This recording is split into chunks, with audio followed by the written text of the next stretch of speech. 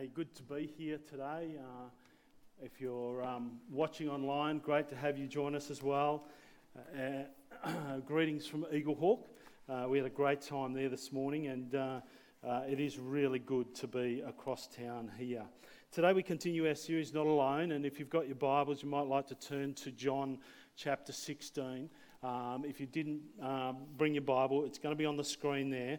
But we're going to continue our series, and really great passage of Scripture today to dive into. One of the things that I love to do is to watch the Olympics every 4 years, sit down and just with a cup of tea at night in the lazy boy watching the Olympic Games. I like the athleticism, I like the camaraderie that goes on, I like the human endeavour, the competition, I like the variety of sports. We get cricket and we get footy all year round, which is really good, but to see those variety or those other sports is a really good thing. I last year had the chance, obviously, of watching the Olympics, and it was supposed to be the 2020 Olympics, but it was postponed because of the pandemic, and it was just great to see Australia there in Tokyo, part of those games. Equally, I like to watch the Paralympics, and once again, the athleticism, the competition, the mateship that goes on, the hope that Australia will do really well sits there really strong. I just love to see people compete and to see people rise above whatever has happened in their world to still chase dreams. I love it. I love it. I particularly like wheelchair rugby. Wheelchair rugby is one of those things that's, you reckon normal rugby's brutal. Watch wheelchair rugby. It's a pretty brutal sport. Or Dylan Alcott, who is done so well in tennis. Just watching him succeed. A few years back, I had the privilege of meeting a Paralympian that's based here or grew up here in Bendigo. Her name is Bree Melberg, or now Wright, and she grew up here in Bendigo. She was a promising athlete from the get-go. She was a gymnast in the early days. She switched to diving. She did really well in diving, succeeding at the highest level. But unfortunately had an accident where she was in one of these trampoline centres and dived into a pit of foam that wasn't compacted and went straight through the foam and collided with the concrete floor and broke her neck. And as a result, largely spends her time now in a wheelchair.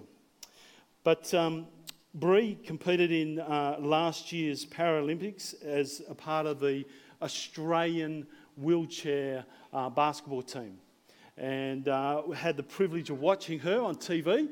It was really, really cool. She's a phenomenal person. She's somebody who is inspiring to be around.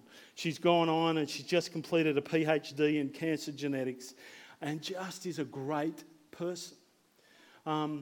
When you hear her story of the journey after the accident, a long time in recovery to try and get back and doing the things that she loved is really inspiring. She overcome her circumstances to achieve great things.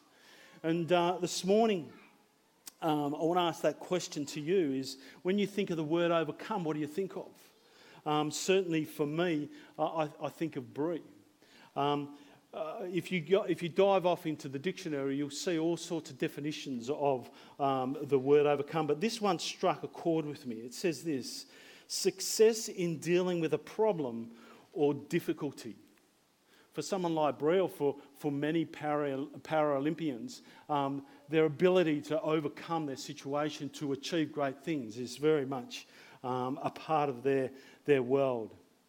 What about the original language in the Bible? Because we know that this passage this morning holds a really key verse for us that I want to dive into, verse 33, where Jesus says, I have overcome. And so what are some of the words that are connected to this word overcome in the original language? Well, it's overpower, to conquer, to pull through, to subdue, to conquer, to prevail, to get the victory.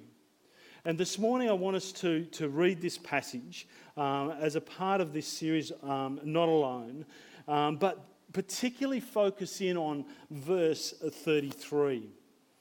John chapter 16, 25 to 33 says this, I have spoken of these matters in figures of speech, but soon I will stop speaking figuratively and will tell you plainly all about the Father. Then you will ask in my name.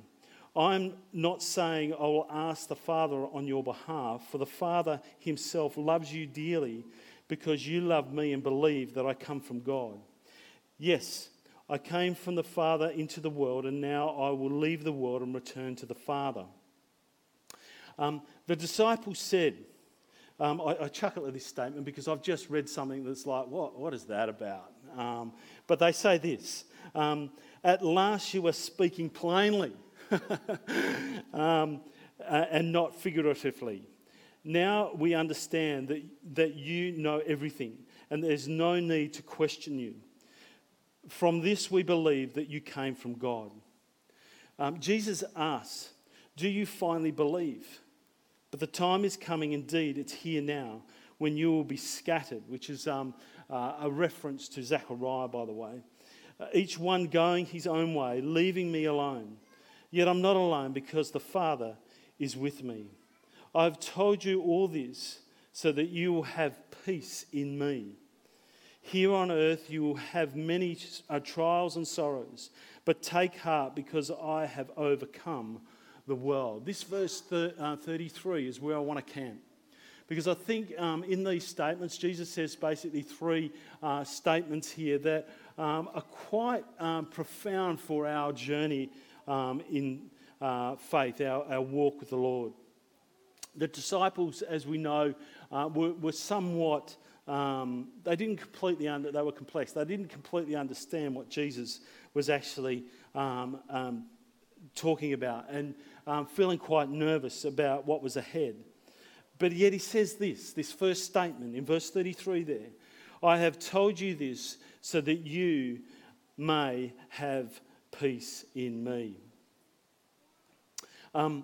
Jesus had spent 3 years closely with his disciples. He had modelled life, he was correcting them, he was inspiring them, he was doing life together. And when you read back through John, and particularly just through the Gospels in general, you come across all sorts of great things that Jesus was doing and saying. You go back, and early part of John, he turns water into wine. He heals people, he feeds people, he raises people to life. He washes the disciples' feet. Jesus spoke about this new way of living, of where people would love God with all their heart and love their neighbour as their self. That would be entrenched in the DNA of this community, this new community. Jesus, we know in this chapter, promises the Holy Spirit. Someone that was going to comfort and counsel and strengthen, give wisdom and guidance to. He spoke about the fact that he was going to a place and that he was going to prepare that place and then come and take us home with him. So he was saying all these incredible things. He was doing incredible things. And peace is found in those things that Jesus said and did. But more importantly, in the very person of Jesus. Peace can be found in the person of Jesus. I've told you this so that you may find peace in me. In me. You know, I'm reading a book at the moment called The Good and Beautiful God by James Bryan Smith. And the chapter that I've just finished talked about the cross. And the importance of the cross, the centrality of the cross to faith. That the death of Jesus on the cross and his resurrection is pivotal. It's the central thing to to what it means to follow Jesus, to accept that, to believe that he willingly, out of love, gave his life for you and for me is a profound thing. And it gives us peace. The death and the resurrection is central to everything.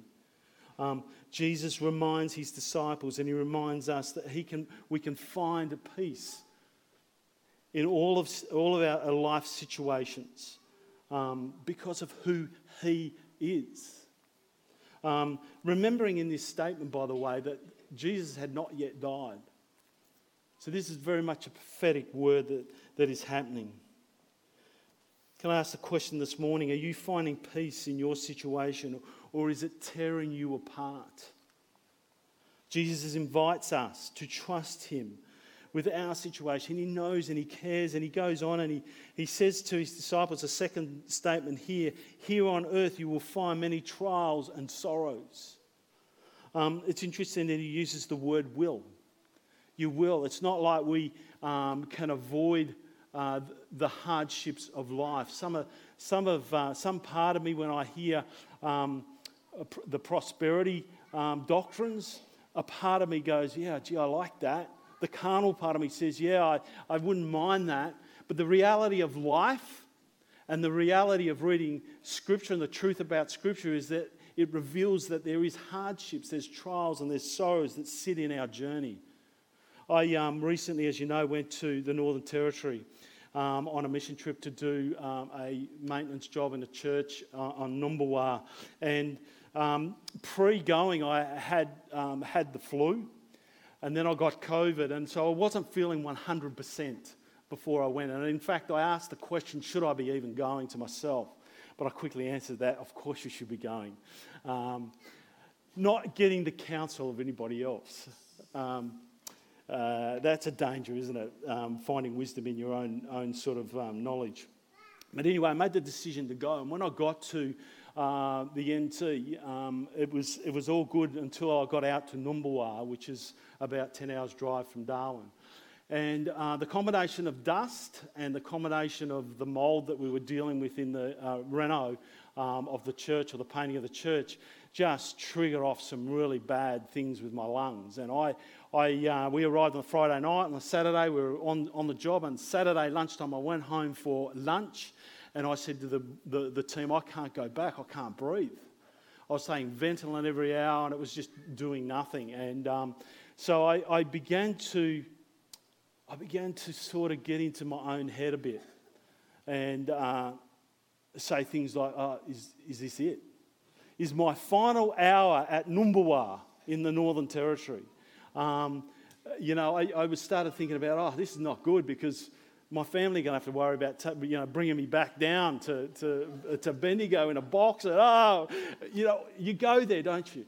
Let's be honest, we go there. I went, Sunday we had off, and Monday morning I went straight up to the local GP who comes in every Monday to Wednesday, and she thought I was having something wrong with my heart, and so she put me on an ECG, and that was all okay. She took bloods, and that was all okay. And she said, you just got really bad asthma, and gave me some steroids, and I was able to get through the next 4 days of painting the job, and we completed the job.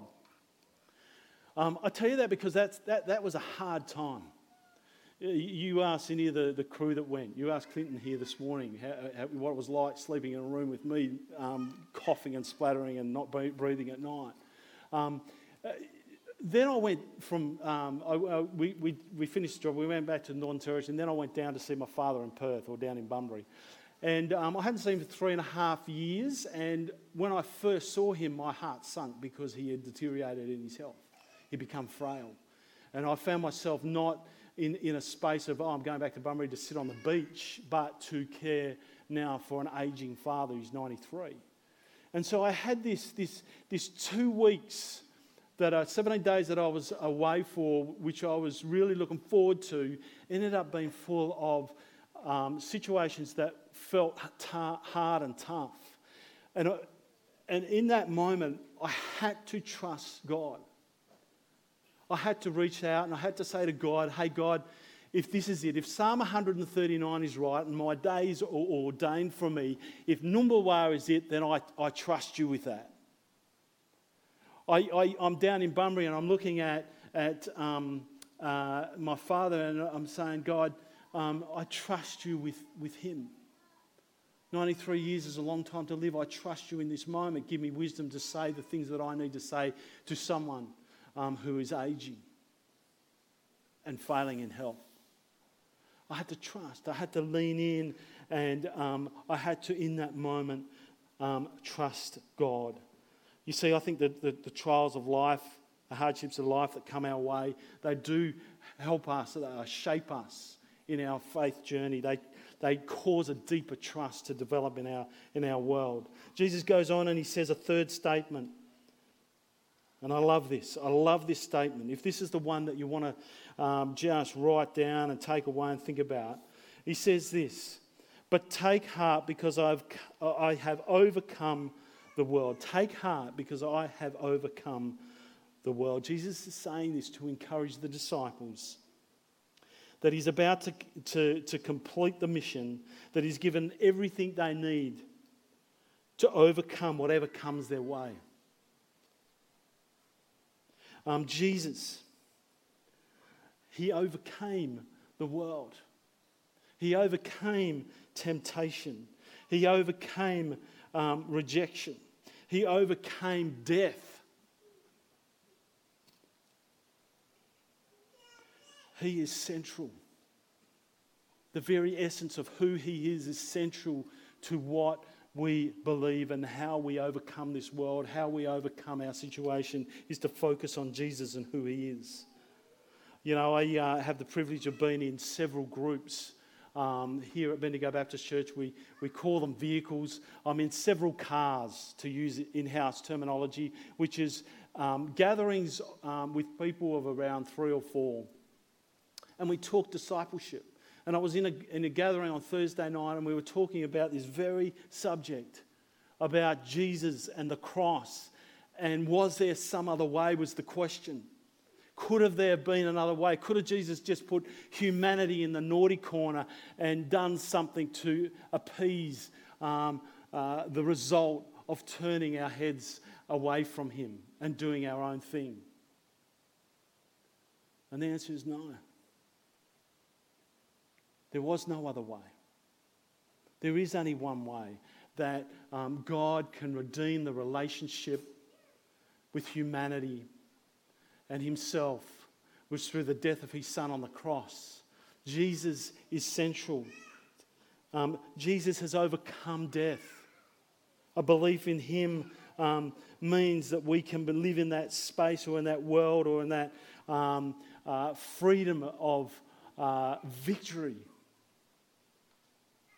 There's many examples of people who have overcome in Scripture, and the one that jumps out to me the most is probably Job. You know, Job lost everything. And even the thing that he did have, which was his wife said, you know, go and die. Now that's nice. You know, I don't hear that from my wife. She might think that, but he had it tough. But he never, ever wavered his faith in a God who is good, that created it all, who knows everything, and provided a way for each and every one of us to know him. You know, the greatest example of overcoming is Jesus. And he is so central to our faith journey. I love the words, take heart. And I think that Jesus, you know, when he says this, he's trying to encourage his disciples, and he's encouraging us today, is to be encouraged by this. To be encouraged that he has won the battle. You know, I think of the AFL Grand Final last weekend. I didn't get to see a lot of the game, most of the game. I was at an engagement party, and I came in after the party and saw the half-time score. And my immediate words were this: they've won. And the bit that I saw of the second half of the game is a team that knew they had won playing in a grand final. They played with confidence. They played knowing that they had got this. They had it in the bag. And there was another level of skill that came out. And they knew that they were on the winning. They knew that they were the winning team. They knew that they were the best team for the year. As followers of Jesus, knowing that he has overcome, he's won the battle, he has the victory, to live in that space, to live in that realm of saying, you know what, whatever life is thrown my way, whatever the world is saying, whatever the people around me are saying, whatever my family is saying, whatever situation I've got at work, whatever situation I've got in relationships, that Jesus has won the battle. And that we can live in that confidence of knowing that we can journey through this life as conquerors, as Romans 8:37 says. I want to leave you with four things that I guess will just help us live out this reality this morning. These are macro statements, just to give you a bit of insight into who I am. I'm not a micro thinker. I like big picture stuff. And so these are big picture statements, okay? The first is this: know who you are as a child of God. If we're going to live a life that is victorious, that we believe that the battle has been won, then know who you are as a child of God. This whole idea of our identity found in him and not in everything around us and in our what the world would say is such a big thing. Knowing that he loves us, that he cares for us, that we are a part of his family. Wow, a part of the family of God. That's a staggering thing, to think of the inheritance that we have because we're part of the family of God, a part of the kingdom. Think about the promises that sit there for us, the blessings that come our way. The fact that our position as followers of Jesus is in a God who cares and who is sovereign and who created the universe is such an important thing. Secondly, pursue intimacy with God. It's interesting in this passage here, Jesus refers to his Father 6 times. And the whole passage is actually chapter 16 is it's got the Father, it's got the Son, it's got the Holy Spirit there. It's got this whole Trinitarian doctrine that sits right heavily in that passage. But this reference to his Father, why? The question is there, why? Because I think Jesus was expressing the reality of the intimate relationship that he had with his dad. I think of my relationship that I have with particularly my wife. I love her. I hope she loves me. And that relationship is strong. You wanna spend time together. Sometimes I feel like I'm chasing my wife around the house because I'm a person of quality time. She's an acts of service person. So she's busy doing things because that's her expression of love. But mine is I just want to sit and have a cuppa and chat about life. And it's like, come on. But we've had to work that out. This is not a marriage, a counselling session, guys. Okay, I'm not. But because we love each other, it's inevitable that you want to hang with each other and spend time with each other. Grow old together, all that sort of stuff. It's a beautiful thing. God loves us. In verse 27 there it says, "For the Father himself loves you dearly." Talking to his disciples, talking to us here today. He loves you because you love me, talking about himself and believe that I come from God. He loves you. Jesus died for you. Would not the response be that you build an intimate relationship with him? We did a series called Spiritual Disciplines That Feed the Soul. These things that were suggested they're not meant to be a rod to your back. They're meant to be a way of creating a loving relationship with a good God who loves us. They're things that we can put in place to build intimacy with God. I at the moment, for some reason, I'm getting woken up at 1 o'clock in the morning, and I normally am awake for a couple of hours. Now, when this first happened, I was cranky because I knew that if I lose sleep, that I'll be crankier in the morning. But it's happening for this season at the moment.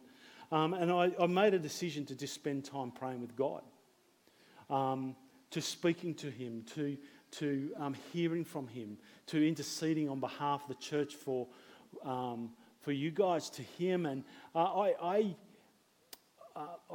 now almost look forward to that. And I don't wake up in the morning now feeling like, I've lost 2 hours sleep, I'm wrecked for the day sort of thing. I wake up feeling fine. That intimacy with God in that moment is just a powerful thing. Obeying Christ is an expression of our love to Him. I can't think of a better way to live. Thirdly, to know and to live out what we believe. This is particularly something that I feel like us as a church is chasing hard, and that's a good thing. Our discipleship culture that we're fostering here is intentional. It's meant to be a part of what we want to do moving forward, and it's exciting because knowing and living out what we believe is such a big part of what it means to be light and salt in the world around us.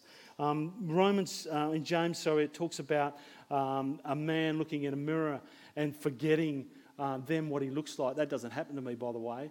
When you look in the mirror, it's like, but for many of us, we often will gaze into who God is, the goodness of God and the beauty of God and the amazing attributes of God, and then we quickly forget in the moments of trials and temptations who we belong to and who God is and what that means for us in that moment. It's just a part of our human condition. I think, Jesus talking about this community of love, this new way of living, Paul expressing that. Imagine a place where love, joy, peace, patience, kindness, goodness, and faithfulness, gentleness, and self-control just flourished. Imagine what that would mean for our community. Imagine what that would mean for you individually. I can't think of a better way to live. Even if the Bible and what God is saying is not true, if that's what it is, if it's not true, then I can't think of a better way to live than that. But it is true. Everything that He says in His Word is truthful. It's a guide for life. I think we do enter into that place of believing the lies that are often spoken over our world and us as a church and individually. I think the brokenness that we see in the Garden of Eden is Adam and Eve being disobedient to God, and I think a part of our journey is to do as what Jesus said in the final statement to His disciples. Go and make disciples and teach them to obey everything that I have commanded you. This whole idea of knowing and living out what we believe is so key. It is so key to us and our journey and our community. That's what we want the community to see, is a loving, caring, God-fearing community of people who put God first and each other around us instead of ourselves first. And so I think that knowing and living out what we believe is such a key thing. And finally, to stand in faith. To stand in faith. One of the things that I learnt very quickly in the NT, in the Northern Territory at Numbulwar, is to have complete faith in a God who cares and knows. To in those moments where we don't quite understand or we don't quite kind of agree maybe with what God might be doing, His ways and His ideas are much bigger than ours and much better than ours and perfect. And trusting Him and building that faith or that life of faith is such a key thing. Romans, the righteous will live by faith. Corinthians, we live by faith, not by sight. We're a people who are meant to trust God in the moment, whatever that looks like for us. And so a way of concluding today, I want to ask this question. It's a rhetorical question that sits in verse 31. When Jesus says, do you finally believe? My question to us today is, do you believe? Do you believe what Jesus has done at the cross? That he loved us and that he died for us. Do you believe that? Do you believe that he's overcome, that he's conquered, he's won the battle? Do you live a life that displays that in every way?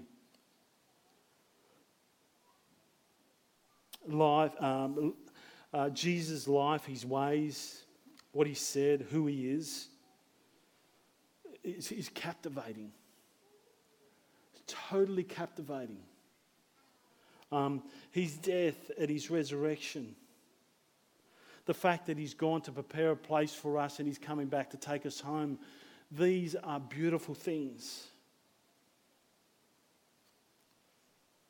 I want to finish by reading 1 John 1:1-5. It says this: everyone who believes that Jesus is the Christ is born of God. And everyone who loves the Father loves his child as well. This is how we know that we love the children of God, by loving God and carrying out his commandments. In fact, this is love for God, to keep his commandments. And his commands are not burdensome. For everyone born of God overcomes the world. Everyone born of God overcomes the world. This is the victory that has overcome the world, even our faith. Who is it that overcomes the world? Only the one who believes that Jesus is the Son of God. Friends, those watching online, this is the greatest message that we can speak about. The Christian church, that is the total message.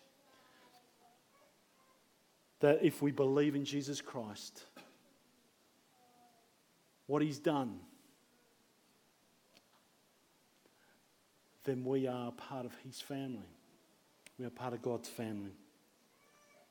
Let's pray together this morning. Father, we just come to the end of this series, and we just recognise that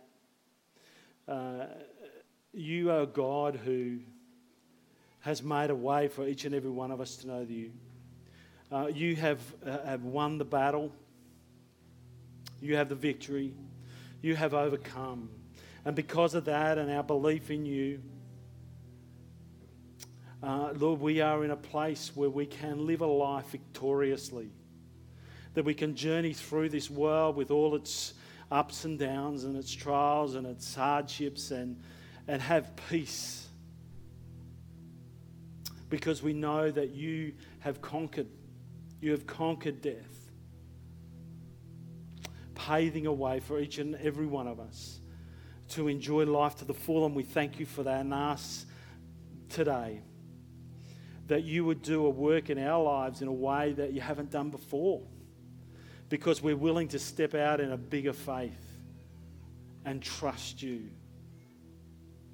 believing in you, knowing that you are a God who loves and cares for us. And so, Lord, we pray these things in your precious name. Amen.